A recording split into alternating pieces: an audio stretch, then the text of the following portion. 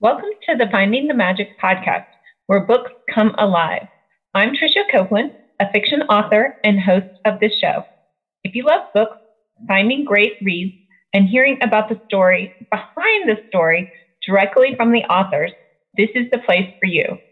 Whether you like fantasy, science fiction, dystopian, or romance titles, I think you'll find something to love in my playlist. Listen in to discover something magical about a book or two today.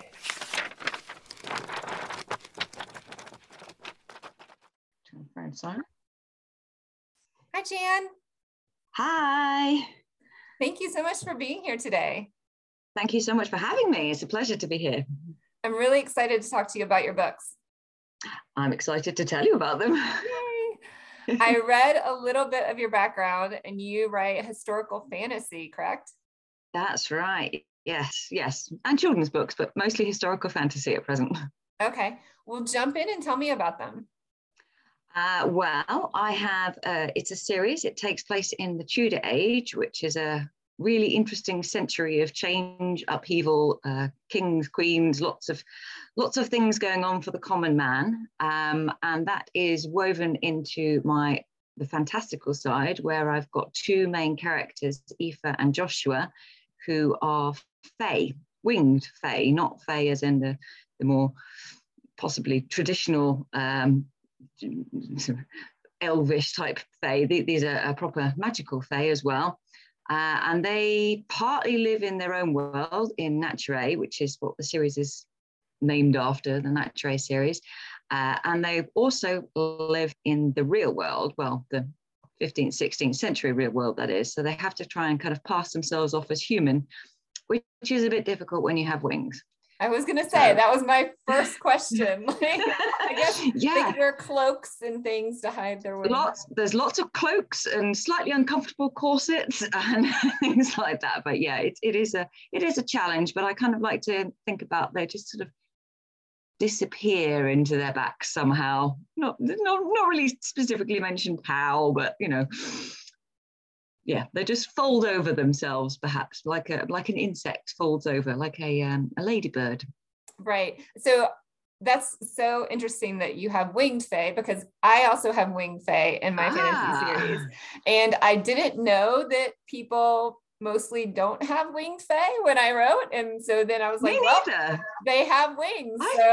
Yeah, exactly. I thought all fae had wings, and it was only when I started reading some other people's stuff, having already started writing my books, I was like, oh, they don't have wings. But they're fairies. They're fae. Fae have wings. So it carried on like that. I like wings. Nobody got mad at me, so I was happy. Yeah.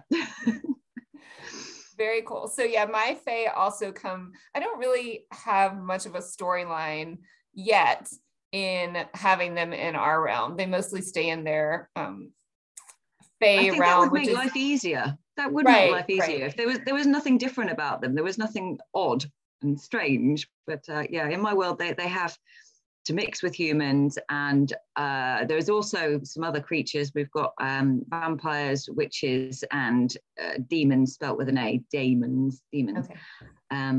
But the demons are they're not demons as in hell demons. They're extraordinary people, shall we say. They are the people that for me stand out. So they might be somebody that's like a genius, or somebody that is on the autistic spectrum, or somebody who just has that special something about them that makes them unique. And that's my demons. They're actually more human than they are demon. But but they're not evil. Then I'm guessing. No. They're not bad. None of my creatures are bad per se. Not even the vampires, which you might think would be leaning that way, but really there's a kind of reason for them behaving the way that they do, which might upset people, I suppose, if you were very, very strongly religious, because the vampires in my world are very, very strongly allied to the Catholic Church. Oh, interesting. Which is important because of the time period, because there was this conflict going on through the century between Catholics and the rise of Protestantism. So that's why I have to kind of have these two sides, if you like. It seems to fit much better. The Catholics have have a long history of bloodletting. Don't know if you know that. So yeah, that seemed like a perfect excuse for them to be allied with the Catholic Church, the vampires. That makes perfect sense to me as well. Thank you. It made sense to me. So, and I'm a Catholic, I'm not offended. So, well, thank you. I appreciate that. I really do. It's nice to know. Yeah, I'm obsessed with that time period as well. I watched that show. Have you seen the show Reign from? Oh yeah, Mary Queen of Scots. Yeah. Mary Queen of Scots, yes. And then there was another one that Tudors? was the Tudors, yes. Yeah. So, but it's funny. I really loved that when it first came out, and I tried to go back and watch it, and I couldn't. Like, the setting or something. The setting looked fake and unreal the second time I tried to watch it, which is weird. Do you know, that's funny. I thought that as well, actually. That is really bizarre to hear someone else say it, because I watched it again. I watched it years and years ago when it came out. Watched it a few times since, and then when I was writing this, I thought sometimes you just need to kind of get into the mood and the history of it. And of course, the Tudors, the TV series, kind of compresses events, obviously for dramatic purposes, and it slightly bends the truth on a few occasions. But we'll run with that. But just to get a feel for the settings, and it suddenly seemed to me to be incredibly gaudy and like kind of vibrant, sort of made for TV, bright red, and you know what? I don't think it was actually that bright. I think it was a bit grimier, to be quite honest with you. That's how I would have pictured it, but yeah. Yeah. I don't think they had the same washing technology that we had. No, scrubbing it on a rock in the river, probably not so much. No. Okay, but to get back to your fae, you have two fae, and what is their challenge? Okay, well, we start off in book 1. Of the series, where they're trying to live in hiding. Not quite sure why, although it does start with a birth scene, if you like. Joshua is reborn as a fae, and you don't really kind of understand why until later. But then you see how they try and live their lives. They just want to be together. That's all they want to do, is have a normal life, live peaceably, hidden. But it doesn't work. They get chased out of towns all the time. Something happens and they get the blame because they're a bit weird and they're a bit, not normal. And they stand out. They can't help it. They're two beautiful people that attract attention without wanting to. So the story starts by them trying to live this normal life, and they settle down in a nice little town in the northeast. And then it all goes horribly wrong, and they're ripped apart in quite a horrible scene. And Aoife, Annabella, as we know her at the time, is kidnapped. She's taken away. Joshua's left there with a dead body to explain away.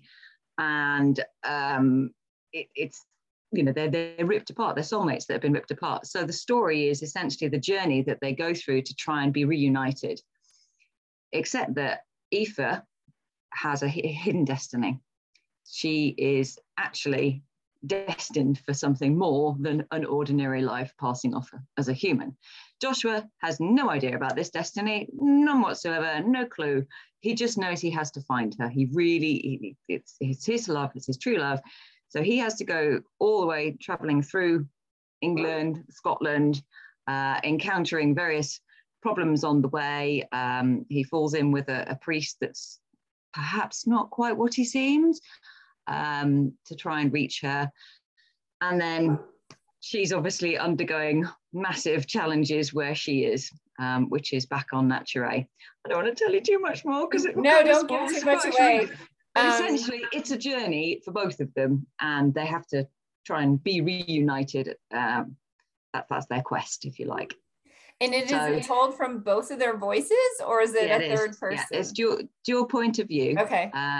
So you really get to kind of feel what each of the characters is going through in these very, very different scenarios that they face, and their challenges that they have to overcome in order to reach the end of the story and their character arc. And then book 2 continues with that story. It kind of picks up actually 30 years later, but it doesn't feel like that. So book 2, which is launching at the end of February, picks up from there, and the challenges that they've got to try and face moving forward. And yeah, there's a pretty big dark threat on the horizon, but they don't really realize it, and they struggle to cope with what they're dealing with right now. They're very different situations that they've found themselves in on Naturae, and they struggle. It's a mature relationship, as it would be after a century or two, but it talks about the challenges of maintaining a mature relationship, to be quite honest with you. So it's not really a romance in that sense. There is happy ever afters, but it's not boy meets girl happy ever after. It's about couples coming together. Nice. Overcoming any challenges that are thrown to them, and perhaps not overcoming some of the challenges that are coming to them as well. So do they live forever, or? Yeah, my fae are eternal, as are my vampires. Witches just live a very long, unnaturally long lifespan, and demons live pretty much a human lifespan, possibly shortened because they have a tendency to go crazy. So interesting. So yeah, my fae live a shortened lifespan in their own realm, but if they come to Earth, they live like 900 years, just like yeah. So it like their time is off in their realm. And then my vampires are not immortal but they live a very long time. So they're very healthy people because they've just evolved people in my world. And then witches, that makes sense. Yeah. So witches are the same. They live like 900 years or something like that. So that's a little bit similar in those worlds. Yeah. I think it's fun to play around with lifespan. Fantasy that's a vampire fantasy that starts around the late 1400s, but I don't go into like the history of that. Her parents are burned by witches, and she escapes with the handmaid that takes care of her, who is also a vampire, and they escape to England from France. But then they blend into the human world because they basically look like humans, and they grow up until they're 18, the vampires do, and then they kind of are frozen from that point. But then she meets another vampire and falls in love, but then he's murdered. And so she has a quest to go find his murderer. And yeah, it's more, and it takes you all the way to like the year 2000. So it's a little epic in that manner. So that's my... That is a big time scale to cover. I thought a century was pretty hard. Right. Well, it does skip some like, we skip ahead a little bit. That would be like, I don't know, so many pages if you didn't skip ahead. I've got a challenge. I'm looking at co-authoring a story, and it covers about a 20-year span. I can't say too much about it because it's still in the kind of paperwork stages, but we're already talking about how can you jump from like this point to 5 years later without going, 5 years later, she found herself in. It's just like, oh, okay, we do that subtly, but it needs must. You have to do that because things, again, tie into the history of what is going on at present, or at that moment. And their present. It's true. That sounds like a fun project. Hopefully next time I talk to you, you can tell me about that. Yeah, I'd love to. It's my first co-authoring opportunity, should we say? So I'm excited. I'm really excited, actually. Very cool. And tell me, how did you get into writing? Did you always want to be an author? It was one of those things where I probably should say, yes, I always wanted to be an author, but I truly had never even considered it. I started my sort of late teens, early 20s degree doing script writing and plays and things for a drama degree. And then just went into the world of work. And I did a lot of writing, actually, and it never really kind of occurred to me. It was just part of work that you write things, proposals, handbooks, guidebooks, marketing materials, blah, blah, blah, blah, blah. And it wasn't until after I had a career break from having children and I was looking at, well, do I go back to work, which at the time wasn't actually very feasible for us as a family, or do I try and do something else? And a friend of mine contacted me from America. He's a film producer and said, hey, Jan, you used to write things. I'm like, yeah. And he goes, I really need someone I know and trust to do something really cool with this. I was like, okay. And so he's had the option on some fantasy short stories and asked me to adapt them because I've done adaptations at university, and he you know, we'd bounced ideas and stuff like that off each other. So he wanted me to do that adaptation, which I did. So that was then sent out as a spec script. And then I kind of thought, do you know what? This is what I'm missing. This is what I enjoyed about work. I can do, I do part-time business consultancy anyway, along with bits and bobs of other things. But what I enjoyed about work was actually the writing. So why don't I just write? Kind of, it was one of those kind of dope moments. And you just think, why did I not think of that before?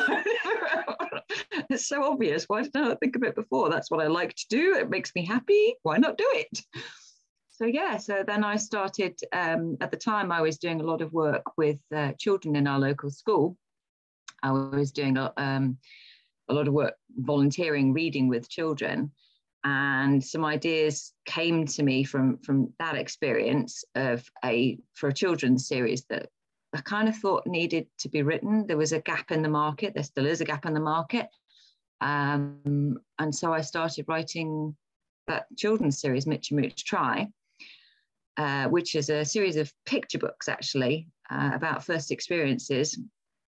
And unfortunately, just as I was getting ready to kind of, well, it was all geared up to launch, etc. The book 1 is about swimming lessons, fantastic, due to launch at the end of March. And we locked down on the 23rd of March in England. And so nobody was going swimming. There was no bookshops. There was nothing. Children weren't in school. It was, I was like, yeah, that could have gone better. And unfortunately, I'm in this situation where with the second in the children's books, the illustrator for it has not been heard from for a while. So yeah, midway through the project. So yeah, so while I was doing all of that, I thought, I'll just start writing a novel. So I did.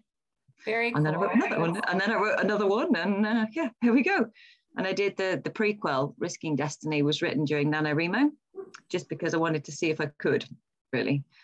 And I could. It was good. It was a fair amount of prep work beforehand and a fair amount of research, because that one's in the Viking Age. So not my natural go-to era. So I had to do a lot of learning. Oh dear, I had to watch a lot of Vikings on TV. It was really hard. Really bad, wasn't it? It was really difficult, yeah, really hard. But yeah, I had to read a lot around that subject, and I did a lot of actual research as well, because again, Naturae is actually based off the Orkney Islands in Scotland, and there's a really, really interesting history to that area of the UK. I find it really fascinating. So I'd already kind of got in the back burner my thoughts about that. And so the prequel kind of just came together very, very quickly over NaNoWriMo, which was great. I enjoyed it. I'm not sure I'd do it again, though. It was really hard when you're trying to homeschool as well. It was really hard. Oh, yes, that would be challenging. Yeah, it was. But, we did it. Good to have goals. Yes. Nobody died, right? No, nobody died. Nobody starved to death. Yes. Sort of. We all had toilet paper. So. Absolutely, yeah. Amazingly, we all had toilet paper. It was quite by fluke. Yes. So is the prequel published as well? Yeah, the prequel is available. It's also available as a reader magnet if somebody would be interested to have it as an ebook download, but it's also on Amazon if anyone, well, in fact, actually, you can get it anywhere, the prequel. You don't have to be an Amazon customer to read the prequel.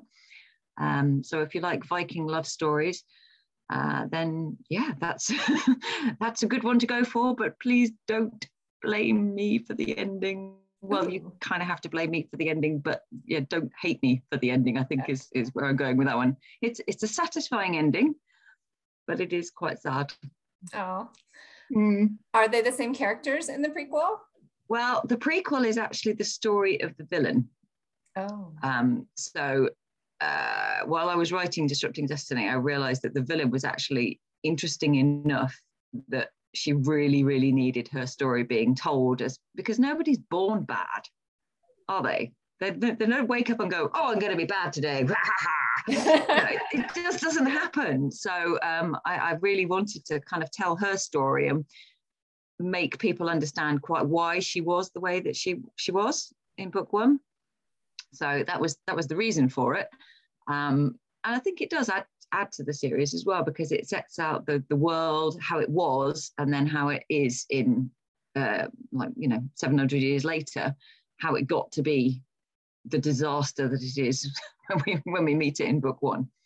That is really neat. Yeah. So one of my historical fantasy with the vampires is a prequel to my contemporary urban fantasy series, because it's telling the story of one of the main characters' mothers. So the mother is the one that her family is burned by the witches.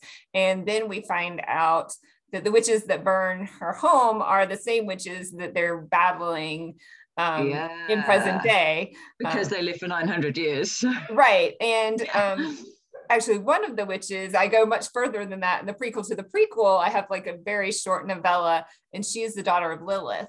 So that's my way, all the way back to the Genesis story. But I have to write in between, because she's this one witch who's kind of an evil witch. Like you said, why did she become evil? And she's carried through. I have another series. It's a crossover series with the Fae one. She's going to be a villain in that series too. Yeah. So at some point I have to go back and write her backstory of why she becomes the way she becomes. So I'm in the same boat. I'm got on my to-do list for this year is actually I need to write the love story, because when we meet our couple, they're already a couple. But right. How do you get to that point? So I do need to write the love story as well. But it's fun, isn't it, when you write in one world and then you realize actually that's interesting, and people might, you got questions about how that happened. So you kind of create a universe around it. I love doing that. Yeah. So I have a question for you, which many authors will not answer, but I will see if you will answer. Oh. Do you have favorite characters? I do. Ooh. I probably should. I shouldn't. And I'm sure most authors, if they do ask it or do answer it, would probably say their main characters, because you have to love your main characters to write them. I think that is important. But my main characters can be kind of serious, which, they have their funny sides as well, but they're quite focused on completing their quest, and that can be a little bit kind of like intense at times. So I have to be honest with you, I do have a couple of favorite side characters, which are just fun. They're really fun to write. One of them I found such fun to write that he had a much bigger role than intended in book 2. My demon character, Fairfax, he's just unpredictable. I always kind of like half dread going into a scene where I'm thinking, right, okay, so Fairfax is going to come in and do that, and that's going to happen. And he just goes completely off piste. And I'm like, no, come back, stop it. Oh, no, look what you've done. It's just, he's like that. But that's the chaotic nature of him. You can't help it. Chaos just falls wherever he goes. He can't help it. It's just his nature. So he is always fun to write, because he's kind of unexpected, and he throws up some real big problems that I hadn't really kind of wanted my characters to have to face, but they now have to face the unintended consequences of his actions, which is just fun. I like it. Neat. Yeah. Well, I like that answer, because a lot of times authors will say, well, the character I'm writing right now, because that's the way that's what I'm thinking of most, right? So yeah. If you'd asked me that probably about a month ago, when I was still finishing off book 2, I possibly would have said that, because book 2 has got a very morally grey character that by design was quite morally grey, and he goes on a journey of discovery, a self-discovery, because he's essentially been held captive, been made vampire, had a purpose, and then at the beginning of the story, his purpose is completely stripped away from him. He genuinely is like a newborn. He has no idea who he is, what he can do. He's got no goal in mind. He doesn't know anyone anymore because he's been locked away. What does he do? So he has some really interesting kind of morally grey dilemmas. Does he do this? Does he do that? And you just don't know which way he's going to go, because I don't think he knows. So if you asked me that a month ago, I possibly would have said him, but now I'm kind of done with that book. I'm like, no, no, I still like writing Fairfax. I actually was thinking about doing a whole Kindle Vella test and trying out that market, because he seems to be the kind of character that possibly a younger audience would resonate with. And I sort of think that Kindle Vella is probably for a younger audience. I don't really know very much though. Have you done anything in that? I haven't. I was just talking to an author yesterday who dove into that world and learned a little bit about it, but yeah, not enough to dive. I don't know. Like, I'm so set on my structure of how I've written. I don't know if I could release it every week or every month or something. So I kind of think the way forward with that is to make sure that you have cliffhangers on the end of every single chapter. But probably for a lot of authors, certainly I think for me, I would want to have the whole structure kind of laid out, know where it's going, possibly even have most of it written, and then you release it in a kind of set sequence of every week. It's already up there. It's already done. It can be released. That's fine. I don't need to worry about it. Right. You would have to finish. For me, I would feel most comfortable like finishing the whole project, having it edited, and then releasing chapters. You're right. Yes. I think that's the way forward I would want to go to, but it's a different style as well to do that. There's less character building. I think you've got to go straight in for the action, haven't you? Yes. To keep people keep that interest, particularly at the beginning as well. And more like a series TV show type. Yeah. A telenovela, as Jane the Virgin would say. Yeah. I love to ask authors this question. What do you want readers to experience when reading your book, or take away from reading your book? I personally, when I read a book, I like to escape. I like to just immerse myself in that book, and it just kind of happens a bit like a TV show in my head. I do write quite descriptively myself. I like to read that sort of, so I can build a picture in my head of what it looks like. So when I write, it is for that purpose. It's because I want my readers to basically fall into the world and not, just be able to shut out and just relax and just enjoy being in that world with the characters and experience what they go through. So it's quite immersive is how I want it. I like pacey books. I like books that you can't put down. And I'm hoping, or I think I've heard feedback says that my books are quite like that. Once you kind of get into the story, that's it. You are not going anywhere. So that was my intention. I hope it works. Nice. Yes, I love those books as well.